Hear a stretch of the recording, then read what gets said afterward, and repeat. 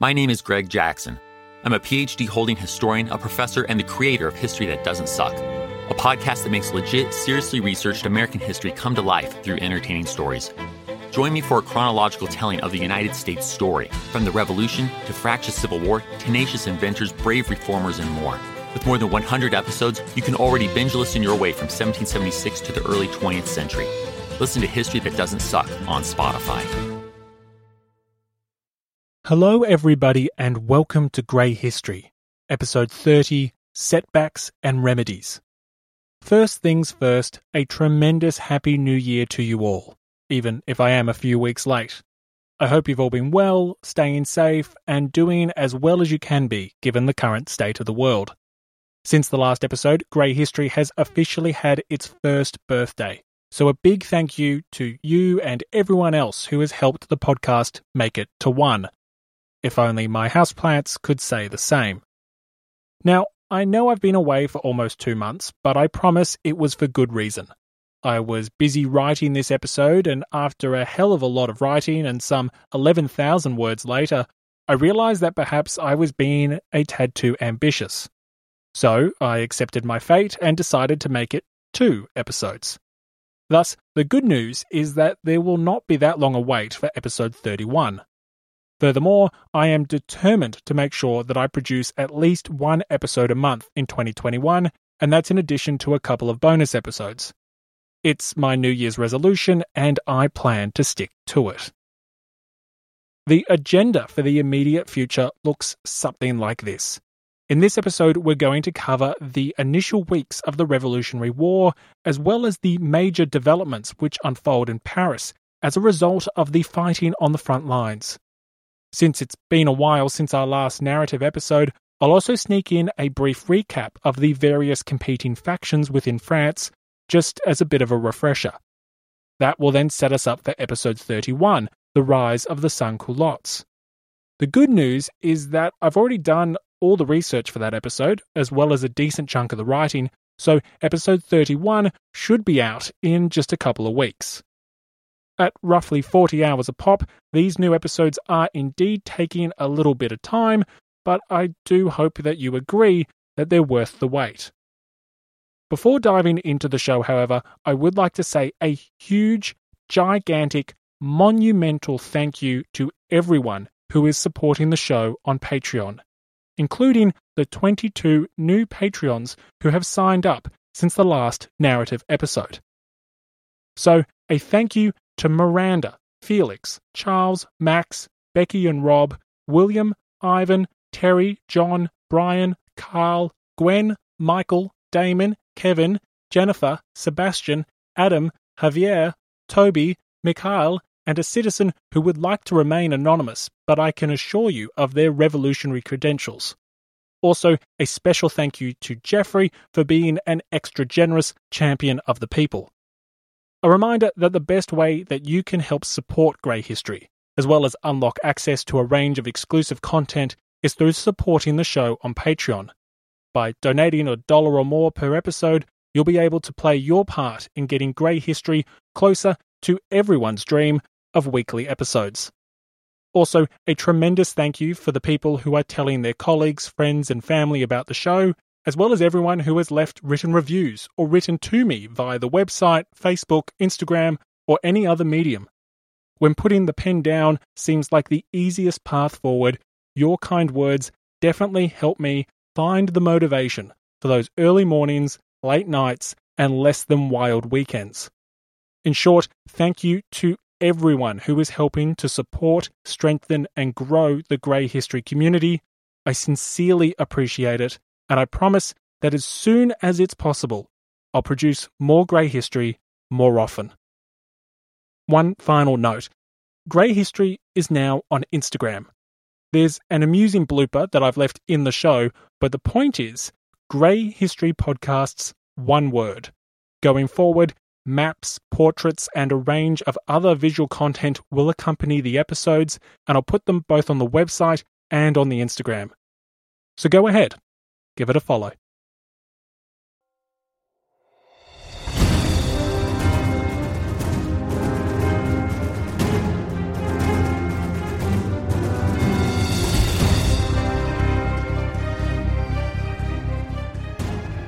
Welcome to Grey History.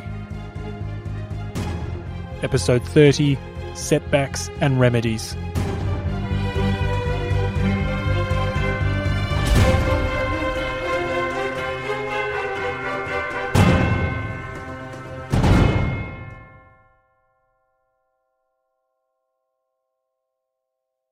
There are very few dates in the early years of the French Revolution that one can point to and say, that event, fundamentally changed the course, the trajectory, the character of the revolution. The 20th of April 1792 is one of those dates. The decision of the Legislative Assembly to declare war on Austria, or more accurately, on the King of Hungary and Bohemia, was a policy which had monumental consequences. In terms of significance in shaping the trajectory and character of the revolution, it is perhaps rivaled by only the civil constitution of the clergy, and of course, that policy can be considered as its own declaration of war against the Church. Ironically, when war was declared in April 1792, its numerous proponents within France failed to understand the gravity of their decision. According to the war's supporters, this would be a quick war, an easy war, a short war. Of course, we know that it was anything but, that for almost a quarter of a century, peace in Europe would be infrequent and fragile. Support for such a fundamental shift in foreign policy came from across the political spectrum. Advocates for war could be found amongst the Jacobins, the Feuillants, the court, and the ultra-royalist émigrés in exile. All of these factions favoured war for a multitude of self-serving reasons, and, as is so often the case in history, all of them would manage to fail in securing their goals. As previously discussed, perhaps the most vocal champions of war originated from the Broussauan faction within the Jacobin Club. Led by Jacques Brousseau and several capable associates, the Broussauans argued that war was the only means of securing the safety and longevity of the new French state. Originally targeting the German princes of the Rhineland, the Broussauans declared that the French émigrés were the source of the nation's numerous woes. Only in confronting these seditious reactionaries could the nation remedy its troubles, a list of which included civil and religious unrest, uncontrolled inflation, and shortages in foodstuffs and basic commodities. With the French émigrés gathering on the territory of the German electors of Trier and Mainz, it was argued that war was required to forcibly disperse this destabilizing menace. However, over the course of late 1791 and early 1792, the scope and justifications for war expanded. By April, calls for a small war against a handful of petty German princes had ballooned to demands for a continental conflict. This conflict would resemble a universal crusade of liberty, one that would simultaneously liberate the enslaved peoples of Europe and restore the besmirched honour of the French nation. For the Broussauans, war would have the additional benefit of restricting the political mobility of the king. The hardships of war would make unpopular positions all the more difficult to maintain, encouraging Louis to reign in accordance with the constitution. In reality, what that meant was that the Broussauans saw war as a way of empowering the legislature and constraining the executive's ability to issue unpopular vetoes. As we have discussed, however, some historians suspect there was a disconnect here between Broussauan justifications and Broussauan motivations. Several historians, for example, accuse the Broussauans of deliberately seeking war to weaken the monarchy and supplant the Constitution of 1791 with their own more democratic, perhaps even republican alternative. Whether this was truly a key motivating factor has yet to be definitively proved, and also risks oversimplifying the highly non-homogeneous nature of the Broussauan faction. Nevertheless, the Broussauans later to be known as the Girondins, certainly sought war as a means of securing their version of the revolutionary project, and ideally further emphasizing the revolutionary component. Aiding the Brissoins in their march to war were their former Jacobin associates, the Fionns. Initially championed by the war minister Narbonne and the war hero Lafayette, many Fionns saw in a successful war the opportunity to strengthen the position of the king and further solidify the existing constitutional monarchy of 1791. War would rally the people behind the nation's leader, and victory would restore stature and authority to the embattled monarch. Of course, not only did war present an opportunity to rehabilitate the king's reputation, but it presented the same opportunity for several leading Fionns, most notably the Marquis de Lafayette. The hero of two worlds had endured a rough 12 months. In June 1791, Lafayette had, managed to lose the king, and just 1 month after the flight to Varennes, the general on the white horse was denounced for the massacring of Parisians on the Champ de Mars. Constitutionally ineligible to become a minister or sit in the Legislative Assembly, the former deputy of the National Assembly was looking for a way to revive his much-reduced political fortunes. War was the perfect opportunity. Yet, while many Brissoins and Fionns saw in war a chance to further their own political and personal objectives, others within the pro-war camp sought a completely different solution, one which crushed the revolutionary project. Far from liberating Europe, Louis XVI, and even more so Queen Marie Antoinette, saw in war a means not to liberate the enslaved peoples of Europe, but rather the imprisoned monarchs of the French court. Believing France incapable of sustaining even a semi-campaign, the monarchs were confident of Austria's victory, particularly with Prussia's likely involvement. Furthermore, the Russians, the Swedes, and an assortment of other smaller European crowns were making favourable noises too. Perhaps all of Europe would rise up to smother this ungodly experiment and save the French monarchs in the process. Equally thrilled at the prospect of war were the French émigrés. Unlike the court, the exiles of France made no secret of their desire to overturn the demonic revolution. While not all émigrés longed for the complete resurrection of the old regime, they did see war as the only means to reverse their misfortunes, and greeted its arrival with glee. As one émigré stated, "It was war, and joy was written on every face the day we received the order to leave our encampment around Coblentz."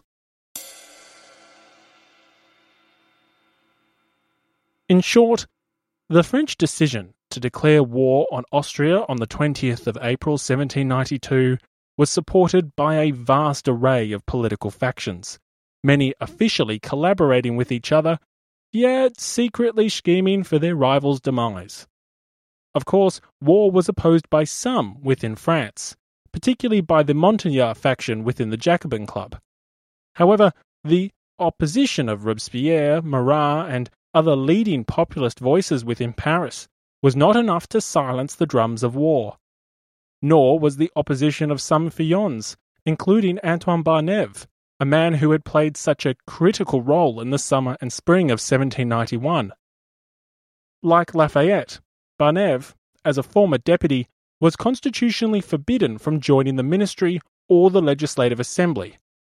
Unlike Lafayette, Barnave had no military career to pursue, and so it's here that Barnave departs our story.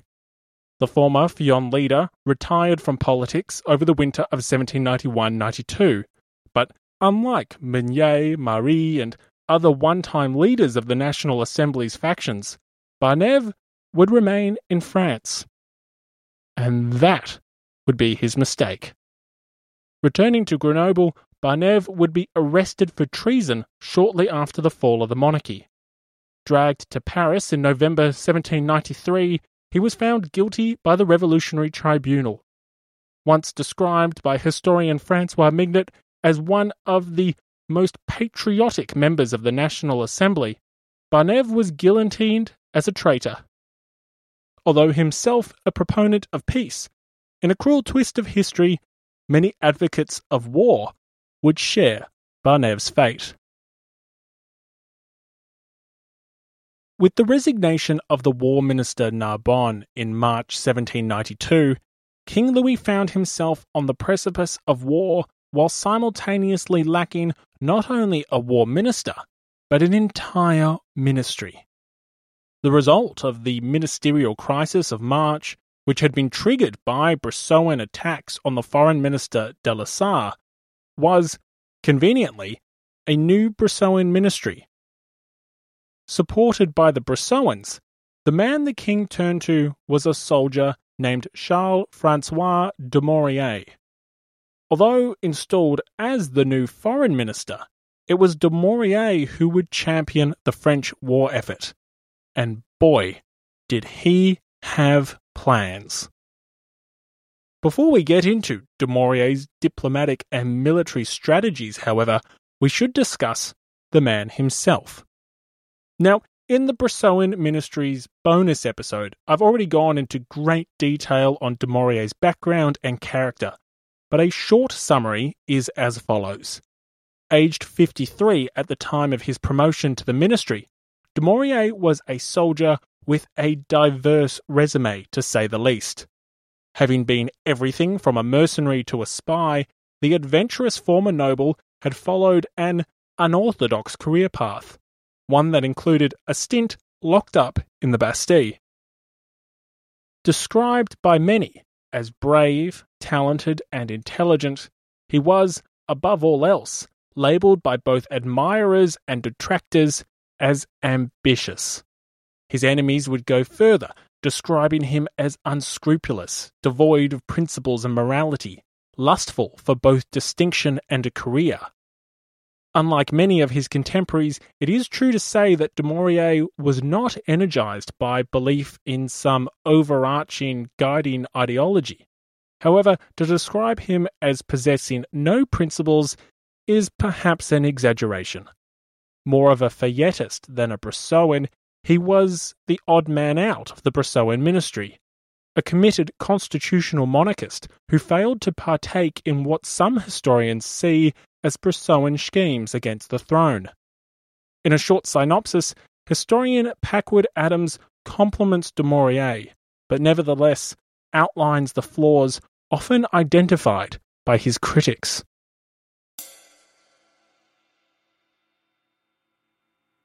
The ablest of the Girondist ministers was the extraordinary man who took the Foreign Office. Many types of human character were exemplified by the men of the Revolution. Pedants, enthusiasts, heroes, at least 3 statesman-like intellects, at least 1 first-rate theorist, and many egotists and very tragic fools. De Maurier is the adventurer, very clever and very resolute, but almost entirely without principle. He had spent a youth and early manhood in the sort of diplomacy that requires an agent who can be quickly disavowed. He had come to be regarded by respectable officials as an inveterate meddler and moral, and by others as a genius in search for a job. He had seen a little war in the days of Frederick the Great, his unscrupulous hero, and he had spent a short time in the Bastille under Louis XV. Now he saw in the Revolution not a regeneration of humanity, but a career.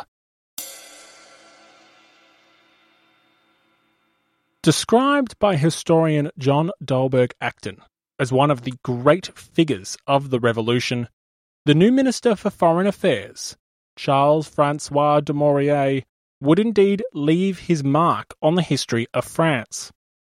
Assuming office in mid-March, he would have only 1 month to prepare for the coming conflict. Now, it's nearly impossible. In fact, I'm going to go as far as saying it is impossible to read about Dumouriez without reading the word ambitious, and his military and diplomatic plans reflect the man. For starters, Dumouriez was thinking big. So big that it has me wondering if the minister was following one too many of those inspirational Instagram accounts. It's not who you are, it's what you invade that defines you. Give a man a fish and you feed him for a day. Seize the Rhine River and you feed him for a lifetime. You know, the usual sorts of quotes that you find on inspirational Instagram accounts. Anyway, I digress. The point is that Dumouriez's ambitious personality was reflected in his strategies for France. Far from advocating for a limited war with the German princes, or even a war confined just to Austria, Dumouriez believed a large continental conflict was inevitable. Making no secret in his desire for such a large and unrestrained war, Dumouriez had confidently stated to his predecessor, de la Salle, "You will not have a war with Austria, but a general European war. It shall, however, only end in bringing us glory, profit, and extended dominion." Convinced that a large-scale conflict was on the horizon, Dumouriez desired France to dismiss any idea of a defensive stratagem. Dumouriez favoured an aggressive approach, reasoning that a long and protracted war was not in French interests.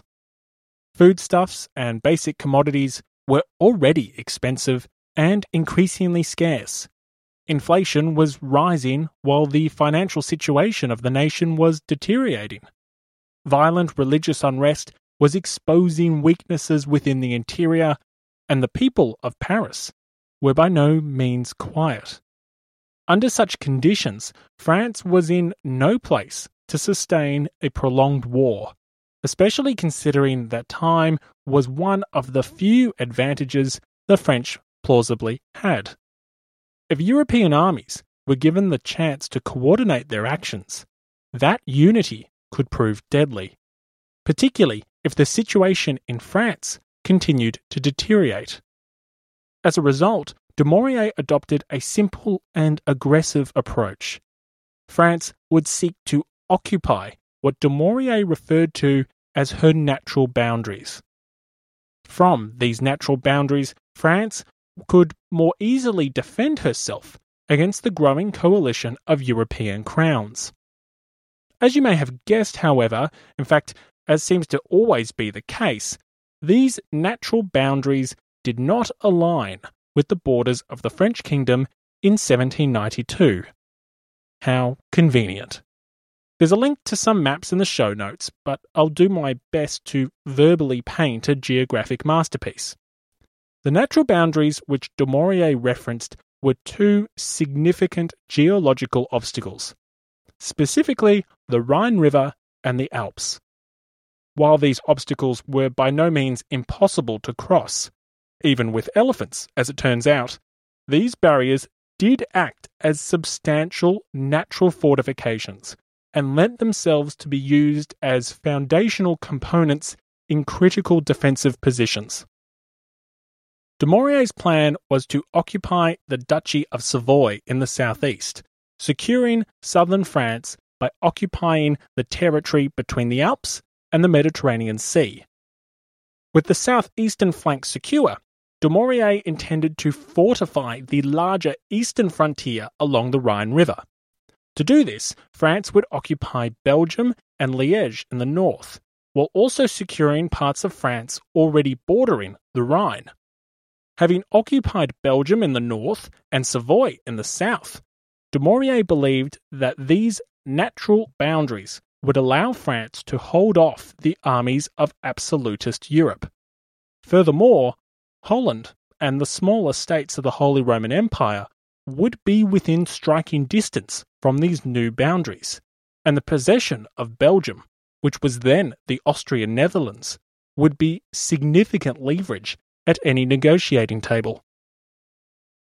Lucky Lucky Land Casino, asking people, what's the weirdest place you've gotten lucky? Lucky? In line at the deli, I guess? Aha, in my dentist's office.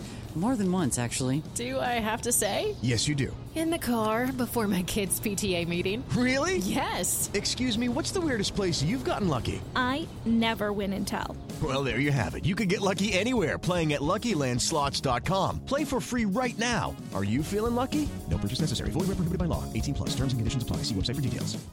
Hi, I'm Michael Troy, host of the American Revolution podcast on the Airwave Media Network. This podcast is the origin story of the United States, how we went from colonies ruled by a king to the democratic republic that we enjoy today. The American Revolution podcast tells the story of the revolution from beginning to end, starting with the events leading up to the war, including a look at the French and Indian War and pre-war disputes. We then go through the war itself and eventually reach the founding of a new nation based on principles of democratic government. Along the way, there are lots of great stories of both selfishness and sacrifice, some unbelievable human achievements, and some all too familiar examples of greed, self-dealing, and betrayal. Please subscribe for free to the American Revolution podcast, available on all major podcast platforms. I hope you will join me today on the American Revolution podcast. Alongside these military plans were diplomatic ones. Although Prussia had signed a defensive alliance with Austria in February 1792, Dumouriez hoped to drive a wedge between the historic Germanic rivals. If the French could succeed in keeping the Prussians on the sidelines, such a move would be a diplomatic masterstroke. Now, you may know that the Prussians don't stay on the sidelines. In fact, you may know that pretty much all of Europe joins the anti-revolutionary party. But this Charn offensive isn't as far-fetched as it may look, although, to be clear, it always had long odds of succeeding. As previously discussed, the Prussians were far more interested in territory to their east than to their west. Poland was the apple of King Frederick William's eye, and the Prussians were fearful of Russian opportunism should Prussia and Austria be occupied in the west. Furthermore, Austria and Prussia were historic rivals, and with the death of Emperor Leopold II in March 1792, an opportunity arose for other German princes to press a claim for the crown of the Holy Roman Empire. Considering that France and Austria were gearing up for war, perhaps the French could convince the Prussians to revert back to the diplomatic situation prior to the mid-1750s. That is to say, to a time when France and Prussia were allies against their common rival, Austria. Of course, the Prussians weren't the only consequential European power that the new foreign minister had to handle. England was another historic rival, and the neutrality of France's Atlantic neighbour was vital to ensure a quick victory. Talleyrand, the Bishop of Autun, who had enraged Rome by his suggestion to nationalise church land back in 1789, was the man selected for the job. Although he failed to secure significant assistance for the French war effort, the British did reaffirm their commitment to remain neutral, and Talleyrand's trip to England represented a key early step in the famed diplomatic career, which saw his name become a byword for crafty and cynical diplomacy. If the Napoleonic era does become a future season of grey history, believe me, we are going to be speaking an awful lot about Talleyrand. Before we discuss what came of these diplomatic and military plans, we should of course discuss the centerpiece of those plans, which was critical for their success. That centerpiece being the French army. On paper, the French army numbered approximately 150,000 men.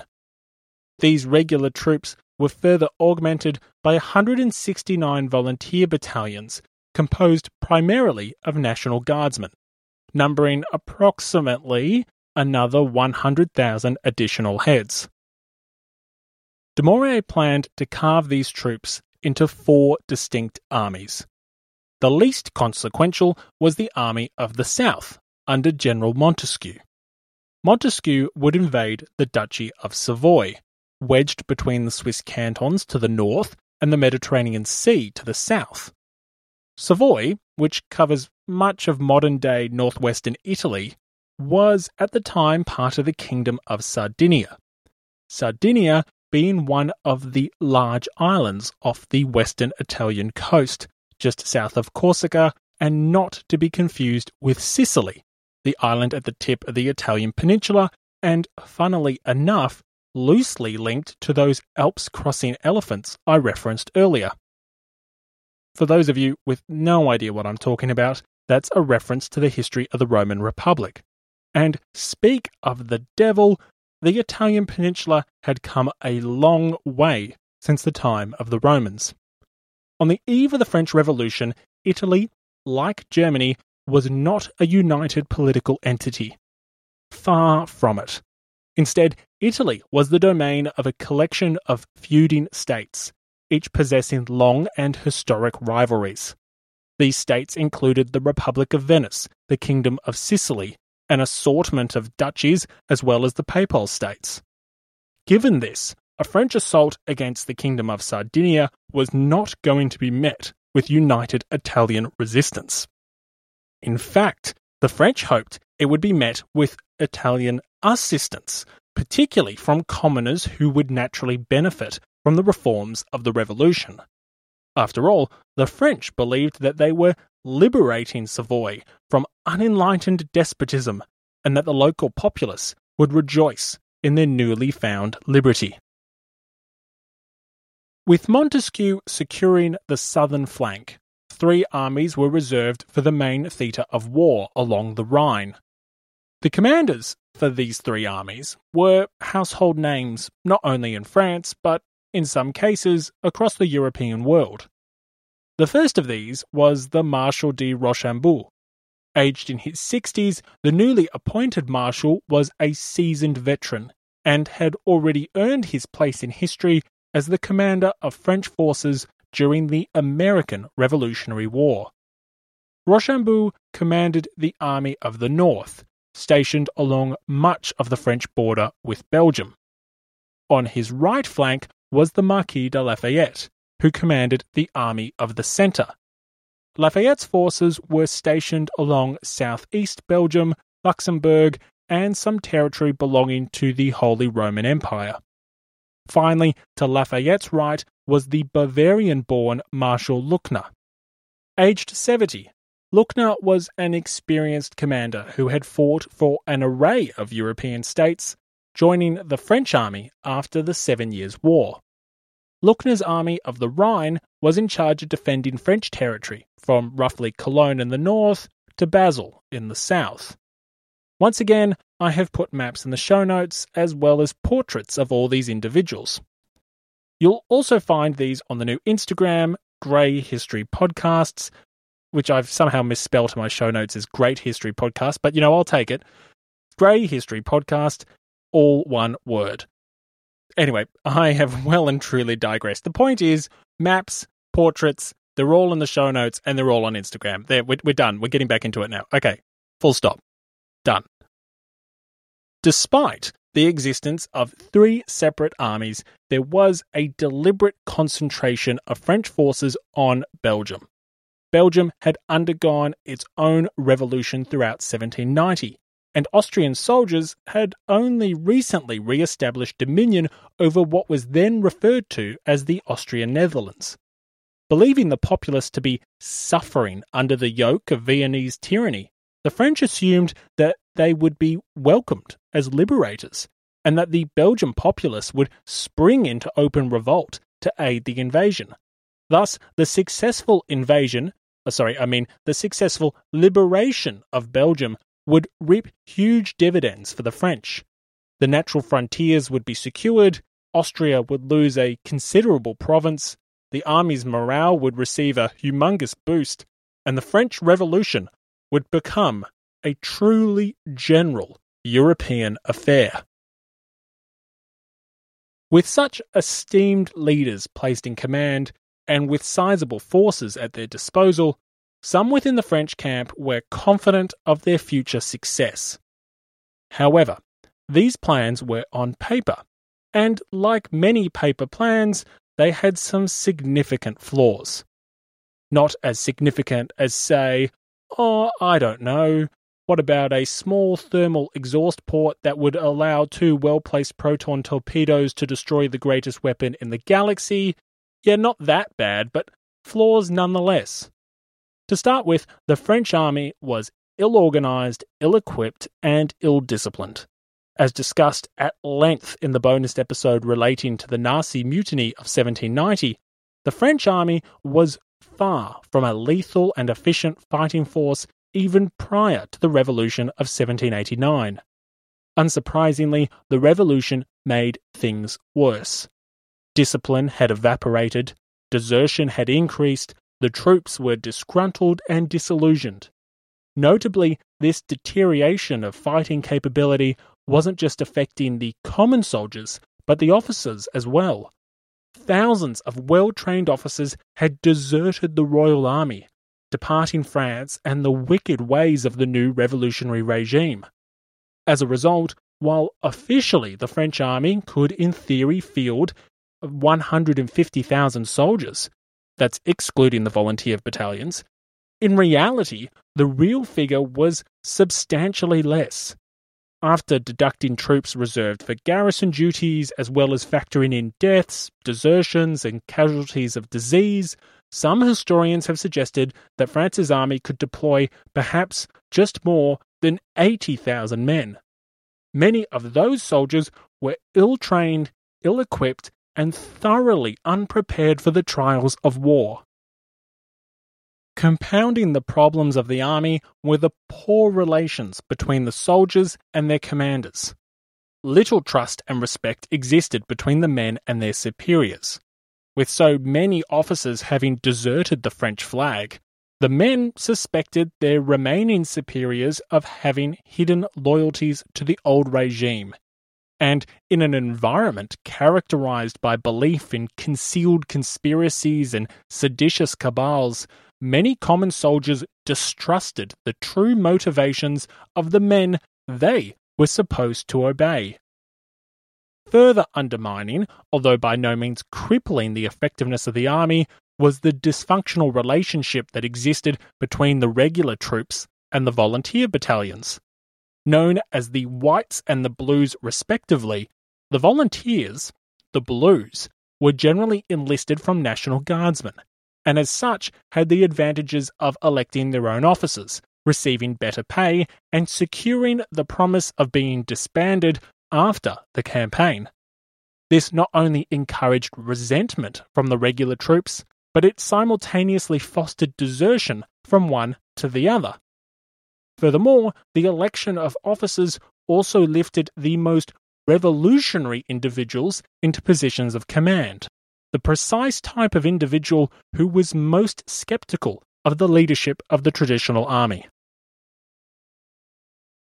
In totality, the army, the centerpiece of Dumouriez's aggressive strategy, was hardly ready for the prolonged war France was about to face. In fact, it wasn't ready for any conflict with a comparable adversary. Yet, hindsight is a beautiful thing, and despite the deficiencies of the French army, war was nonetheless declared on the 20th of April 1792. Springing into action, the initial assaults were made just days later. On the 29th of April, an officer named Dillon was ordered to attack the Austrian garrison at Tournai.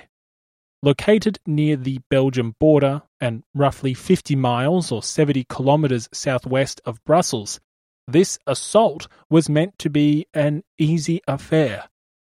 In reality, the assault was, well, to quote historian Simon Sharma, a pathetic fiasco. After the briefest of skirmishes with Austrian forces, Dillon's cavalry, who were the professional soldiers, broke and fled, Needless to say, the volunteer forces soon followed suit. In the chaos that followed, some Frenchmen believed this seemingly inexplicable setback to be the work of treasonous officers, including Dillon himself. Despite being hostile to the émigrés and the old regime, Dillon was seized by retreating soldiers who condemned him as a counter-revolutionary aristocrat who had orchestrated a military defeat. Found guilty for crimes he did not commit, the patriot was murdered by his own men. He was spared a beheading, but his body was flung onto a giant bonfire once his troops reached the town of Lille. I've put a depiction of this public cremation in the show notes. This military setback was not an isolated incident. Another officer named Baron had been ordered to assault Mons, yet after a brief skirmish, his undisciplined force was soon retreating as well.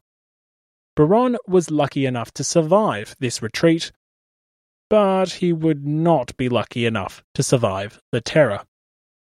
The setbacks unfolding to the west soon engulfed Lafayette, who was forced to retreat from his freshly occupied positions. To the south, General Montesquieu's invasion of Savoy would fare no better, and without any major battles undertaken, the unstoppable armies of the Revolution soon found themselves at a standstill. As you might expect, the murder of Dillon and the setbacks on the frontiers had significant consequences both within the army and within the capital. Within the army, officers now feared that the slightest defeat would condemn them to share Dillon's fate. Already distrustful of and disgusted by the rabble under their command, officers continued to emigrate, while others, including the famed Marshal Rochambeau, resigned.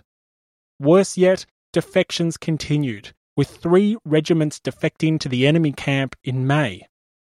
Amongst the regular soldiers, these defeats and defections, followed by a seemingly inexplicable lull in fighting, merely confirmed their suspicions about the secret loyalties of their commanders. Belgium was ready to be liberated. Belgian patriots gnawed at the shackles of Austrian despotism. Why were the French armies not moving forward?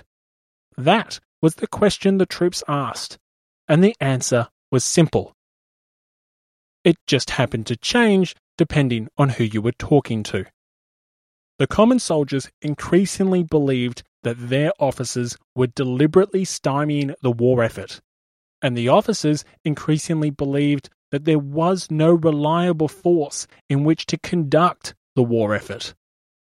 Blaming the Parisian revolutionaries for fostering the poor discipline which was infecting the troops, the leadership of the army soon saw the war as hopeless.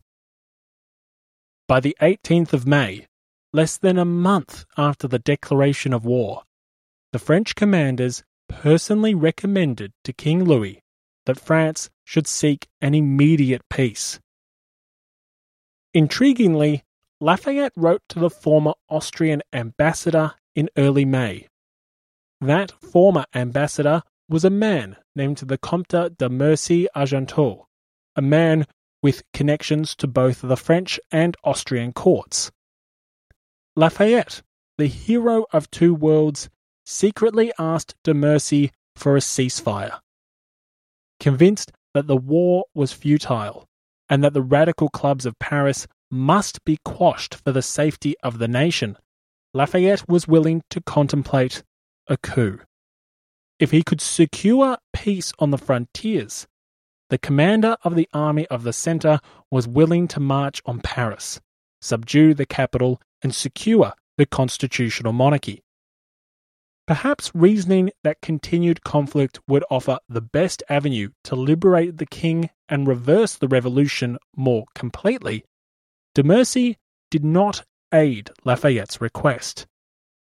Lafayette was undeterred, however, and we will see in future episodes his efforts to restore order and stability to a revolution which he increasingly saw as dangerously unstable. In Paris, news of the multiple military setbacks shocked the capital. To borrow a phrase from Marat, the people had been promised that cannonballs would fly backwards in the face of the revolutionary armies. Instead, it was the revolutionary armies flying backwards, and they had yet to face the true firepower of the coalition forces. Seemingly overnight, the easy war, the quick war, the simple war was anything but. Panic swept the capital. Once again, the discourse between the Feuillants, the Bressoans, and the Montagnards descended into bitter accusations and personal denunciations. In an environment where treason lurked in every shadow, in an atmosphere where political factions increasingly saw each other not as rivals but as enemies, the defeats on the frontiers reinforced and amplified both division and distrust. It did not take long before the worst was feared, and the rumour mills of Paris went to work. Historian Timothy Tackett summarises the situation. For the political leadership, the miserable performance of the Assembly in the first weeks of the war was profoundly shocking. All the old anxieties about conspiracy and the threat of internal enemies striking from within re-emerged with a vengeance. Rumours of all kinds swept through the city, that the king was about to flee again, and that the crown had already been sent to Germany, that a palace official was seen burning papers, that the king's private guard included a number of refractory priests in disguise, that plans were afoot to kill the revolutionary leaders.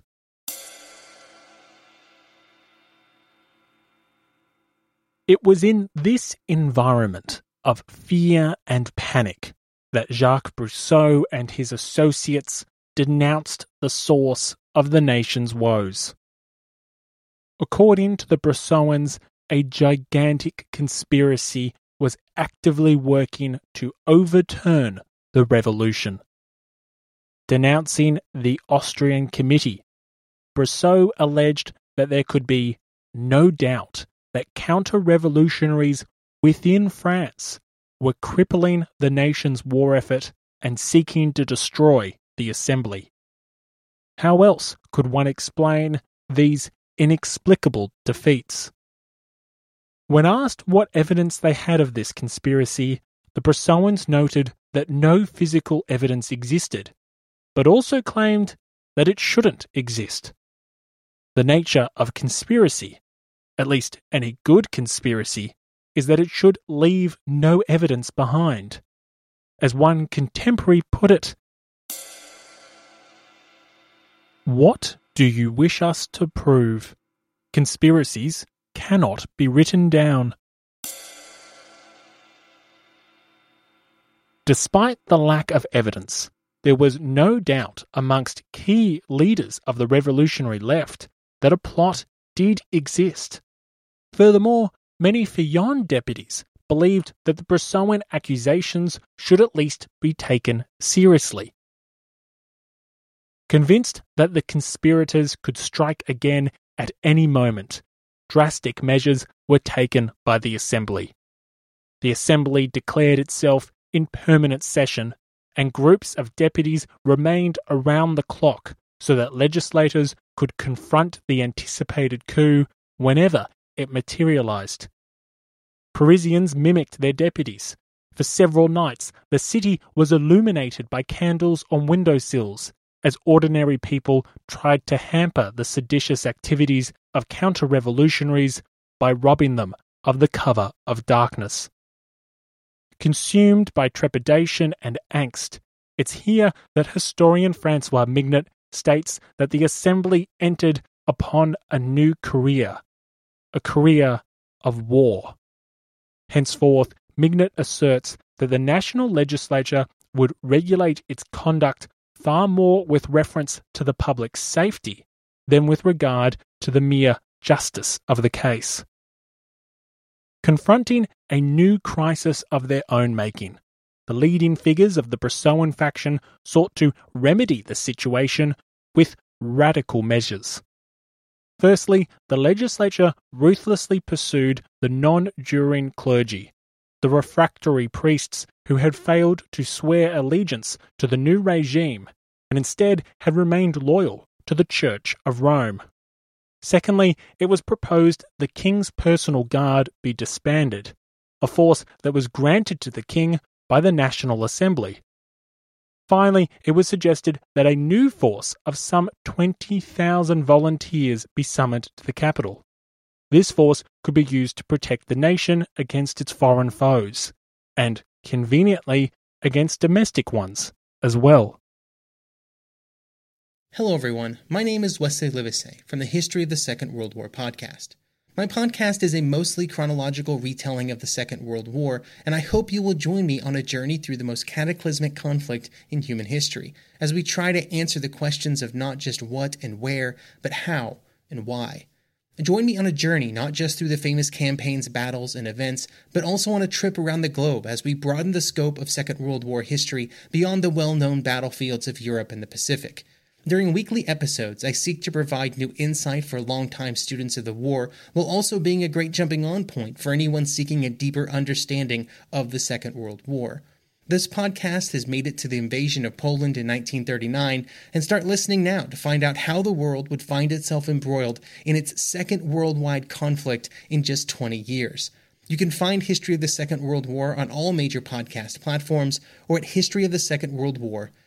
Napoleon Bonaparte rose from obscurity to become the most powerful and significant figure in modern history.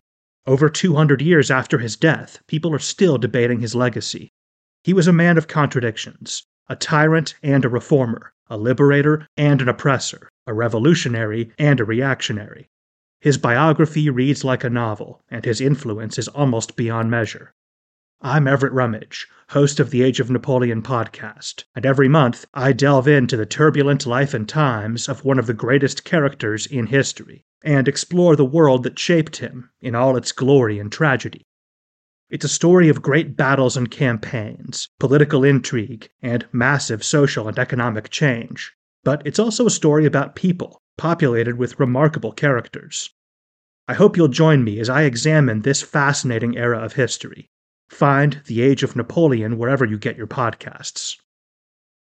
Diving into the detail of these measures, the new laws against the nation's refractory priests were a dramatic escalation of the legislature's attempts to curb the activities of the renegade clergy.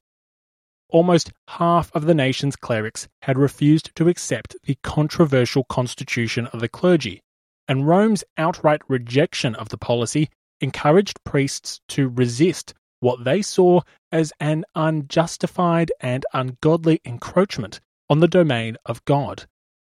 As discussed in previous episodes, the debates surrounding non-constitutional priests were already bitter and tense prior to the commencement of hostilities in the spring of 1792. As a reminder, back in November 1791, the Legislative Assembly had passed a controversial decree which permitted the imprisonment of any non-juring priest who failed to leave their post or who disturbed the public peace.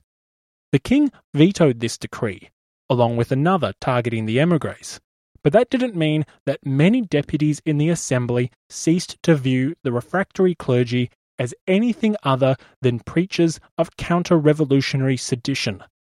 As the Brissoan deputy Maximum Isnard put it,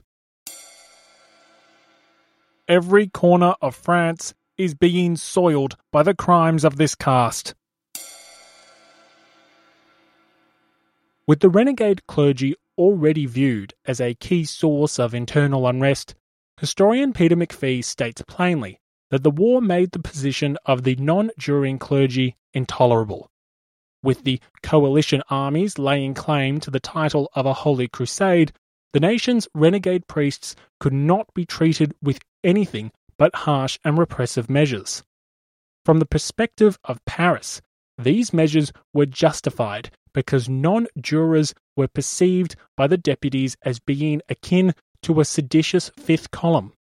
Of course, out in the countryside, the local residents supporting and encouraging these renegade priests saw them as heroic martyrs, holy men who were being persecuted for merely following the will of the one true God. With defeats on the frontiers and with religious unrest growing in certain departments across the country, in late May, the Assembly passed a new law which would allow for the forced deportation of priests provided they were denounced by 20 citizens. Interestingly, and as a little side note, it was proposed that some priests be deported to the French colony of Guyana. Guyana is still part of France today, which means, believe it or not, that France technically shares a land border with Brazil. If that random fact ever wins you a point at pub trivia, I expect an email. Anyway, as per usual, I've digressed. Having taken decisive and divisive measures against the subversive priests, the attention of the Assembly shifted from agents of disorder to agents of escape. As one of the National Assembly's final acts, the king had been granted a constitutional guard. Now, the exact number of the guard is something that has been elusive to me, but let's call it roughly 2,000 men. In the wake of the defeats on the frontiers, rumours swirled that this guard had been stacked with committed royalists, including, my God, they're everywhere, non-constitutional priests. This really was a Reds under the beds kind of moment, or a clerics causing hysterics, if you will. With fears ever present that the king was ready to escape again, the Assembly dissolved the King's Guard on the 29th of May. This is important because the Constitutional Guard, as the name implies, was meant to protect the Constitution. And despite surrounding the king in the Tuileries Palace, the force was far more about keeping the unpredictable people of Paris out rather than keeping the escape-prone monarchs in. With the dissolution of this guard, the Assembly was removing a key element of the royal family's protection from the turbulent, unpredictable, and at times quite violent Parisian mob. With the guard removed and the authority of the monarchy in tatters, the king was left with only one defence: his charm. Finally, having robbed the king of the protection that the National Assembly had granted him, the Legislative Assembly sought to boost its own defences. On the 8th of June, the Assembly adopted the proposal of the War Minister Savon to summon a new force of 20,000 men. This force was to be drawn from volunteers across the departments, and according to Savon, the proposed force would be able to defend both the king and the Assembly from the revolution's enemies. This might sound like quite an innocuous suggestion, but believe me, we're about to see otherwise. Before moving on, I should note that this new group of volunteers were quickly dubbed the Fédérés.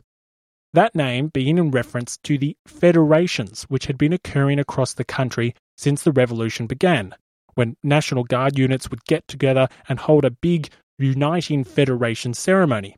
This was discussed way back in episode 18.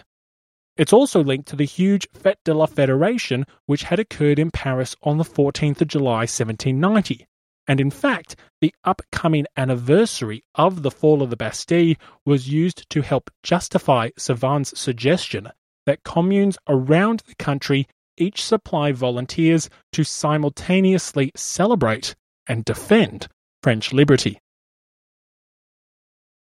Now, before we get into the response of the court to all of these proposals, it is worth noting that these various policies are deemed by some historians as proof that the Bressoans sought to use the trials of war to force radical measures upon the king. Furthermore, that not only did they wish to compel the king to adopt their more radical political agenda, but that they deliberately pursued measures which they knew the king could not support, and thus force him to issue unpopular vetoes. Once the vetoes had been issued, the Bressoans would be able to assail the king, question his loyalties, further undermine the Constitution of 1791 and push for constitutional reforms. Potentially even push for a republic.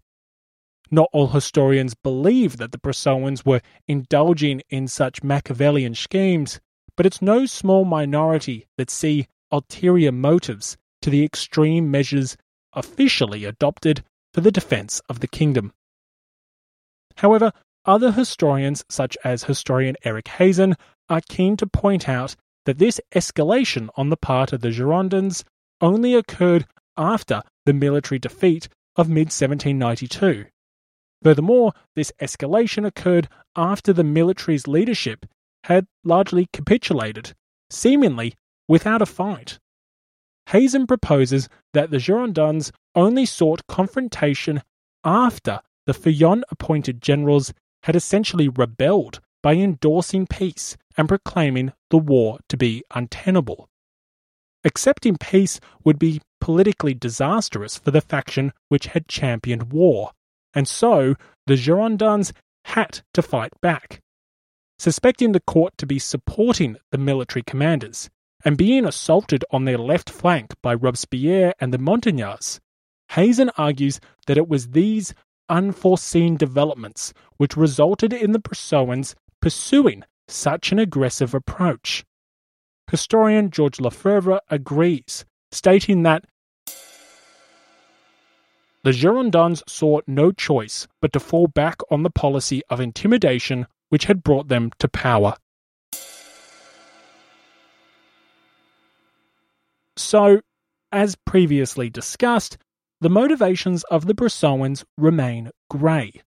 But it's important to note that depending on one's view, these radical remedies can appear much more like concealed calculations or desperate gambles. Perhaps unsurprisingly, all of these measures, to varying degrees, were opposed by the court. The king, who hated the fact that he had accepted the civil constitution of the clergy, was determined not to punish priests for merely following the teachings of God. From the perspective of the faithful, the non-juring clergy had done nothing wrong. It was the revolution which had needlessly split from the righteous path. Likewise, the king resisted the curtailing of his own autonomy with both the dissolution of the Constitutional Guard and the creation of the new Fédéré camp. Interestingly, and highlighting the divisions which existed within the various revolutionary factions, it wasn't just the king who resisted the summoning of 20,000 volunteers to the capital. Lafayette, one if not the most prominent Fillon at the time, wrote to the king urging him to resist the measure. Likewise, Robespierre and other Montagnards resisted what they saw as a Girondist force being summoned for political gain. Sure, the Fédérés could be used to protect the capital from hostile armies. Sure, the Fédérés could be used to protect the capital from a coup, such as the one Lafayette was contemplating. But the Fédérés could also be used as a force to quell the city's powerful sections, suppressing the city's more radical political clubs, extinguish the increasingly militant activities of certain citizens. We'll dive into the rising militancy of Paris next episode, but in short, the Montagnards had no interest in creating a new weapon for the assembly dominated by untrustworthy Brissoans and, to a lesser extent, reactionary Fillons. The Montagnard faction of the Jacobin Club derived much of its power from outside of the assembly. The clubs and the political societies, as well as the more radical sections and communities of Paris. The Brissoans derived much of their power from the institutions which they dominated, namely the assembly and the ministry. The establishment of an armed camp risked altering the city's power balance in favour of the Brissoans, as the Fédérés would presumably report to the assembly and the ministry. The Montagnards increasingly saw the Girondins as not merely misguided, but corrupt and even traitorous. Thus, it was not just the court which opposed the creation of the Fédéré camp, but the Feuillants and the Montagnards as well, who feared what the Fédéré camp would be able to do. Furthermore, resistance to the measure arose from the National Guard. A petition signed by 8,000 guardsmen forcibly rejected the idea that the Guard was unable to protect the capital. One deputation to the Assembly went further, proclaiming Savan had violated the Constitution, had shown himself the vile instrument of a faction that rends the kingdom. Of course, the National Guard and the municipal sections that exerted control over many units were themselves looking out for their own best interests. Just like the Feuillants and the Montagnards, the Guard and the sections had no desire for a competitor on their theoretical monopoly of force. But perhaps the most interesting resistance to the Fédéré proposal came neither from the court nor a political faction. Instead, it arose from within the ministry itself. Dumouriez, the foreign minister who had been largely leading the war effort, was absolutely furious at Savan's proposal. Constitutionally, Savan, despite being war minister, was indeed out of place. The ability to propose increasing France's army lay with the king alone. However, Savan had failed to consult both His Majesty and his peers when he proposed his new force to the Assembly. Historian Adolphe Thiers notes the position of the Bressoans as he summarizes the situation. The minister Savan, without having received orders from the king or having consulted his colleagues, proposed on the occasion of the approaching Confederation of the 14th of July the formation of a camp of 20,000 Federalists for the protection of the Assembly and the capital. It is easy to imagine how eagerly this project was embraced by the majority, composed of Girondists. At this period, their power was at its height. They were supreme in the Assembly, where the Constitutionalists and Republicans were in the minority, and where the pretended neutrals were but pusillanimously indifferent, always becoming more and more submissive as the majority increased in strength. Besides this, by means of Pétion, the mayor, who entirely accorded with their views, they were masters of Paris. Their project was to gain dominion over the king and thwart his suspected designs, which they hoped to accomplish by the formation of a camp, and in this they actuated not by personal ambition, but by that of party and opinion. As soon as the proposition of Savan was made public, Dumouriez, in full council, demanded by what authority he had presumed to make it. He answered by his own personal authority. In that case, replied Dumouriez, the title of Minister of War must not in future be affixed to the name of Savan, and the dispute between them became so animated that, but for the presence of the king, blood would certainly have been shed in the council room.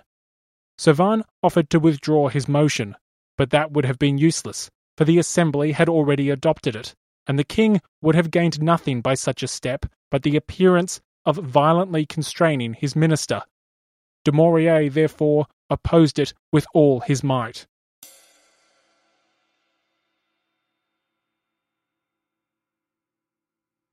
So, with setbacks on the frontiers, and with the armies of Europe beginning to stir, by June 1792, revolutionary France found herself on the precipice of disaster. Unexpected defeats had shattered the brief unity between the nation's major political factions. Once again, accusations flew between the Feuillants, the Bressoans, and the Montagnards, as each genuinely considered the others to be corrupt, dangerous, misguided, and increasingly traitorous. Compounding these problems was the emergence of political deadlock between the legislative and executive branches. the Assembly had passed numerous controversial decrees, and the court had no intention of sanctioning these radical remedies. Due to the flaws of the Constitution of 1791, there was no way to break this deadlock, no way to override a veto, nor dissolve the Assembly.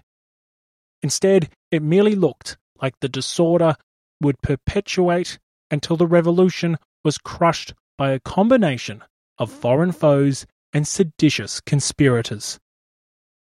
The nation was divided. The army was divided. The branches of government were divided. Hell, even the brand new ministry was divided. As Abraham Lincoln would go on to say, "A house divided against itself cannot stand." However, before we begin to discuss the crumbling and eventual collapse of this house, we need to talk about developments in Paris regarding the kind of people who actually built houses. Specifically, we need to discuss the aforementioned militancy that was fast becoming a hallmark of some groups within the capital. It's time to discuss the famous sans-culottes. Thank you for listening to episode 30, Setbacks and Remedies. In this week's episode extra, available exclusively for Patreon supporters, we'll be diving into the career of the Austrian ambassador de Mercy, as well as teasing out some of the ideas around Lafayette's little coup d'etat thought bubble. In the next episode, we'll be exploring the sans-culottes of Paris, just who they were, what they wanted, which factions lined up behind their cause, and how their increasing militancy changed the calculations of other revolutionaries. A reminder that if you enjoyed this episode of Grey History, if you're thinking to yourself, I would love some more Grey History, then the best way for you to help make that happen is by signing up as a Patreon supporter of the show. There are 2 bonus episodes waiting for you right now, as well as a range of other exclusive content. These episodes are taking me roughly 40 hours each, so $1 or $2 would be a great way to support the show. For the price of half a cup of coffee, someone's getting a great deal. Of course, I appreciate that times are tough at the moment, so you can also support the show by telling your friends and family, sharing the podcast on social media, or simply taking 30 seconds to leave a written review on your preferred podcast platform. With Valentine's Day around the corner, I'll also accept love letters, but reviews are just as good. As always, thank you for listening, thank you for supporting the show, stay safe, and have a great day.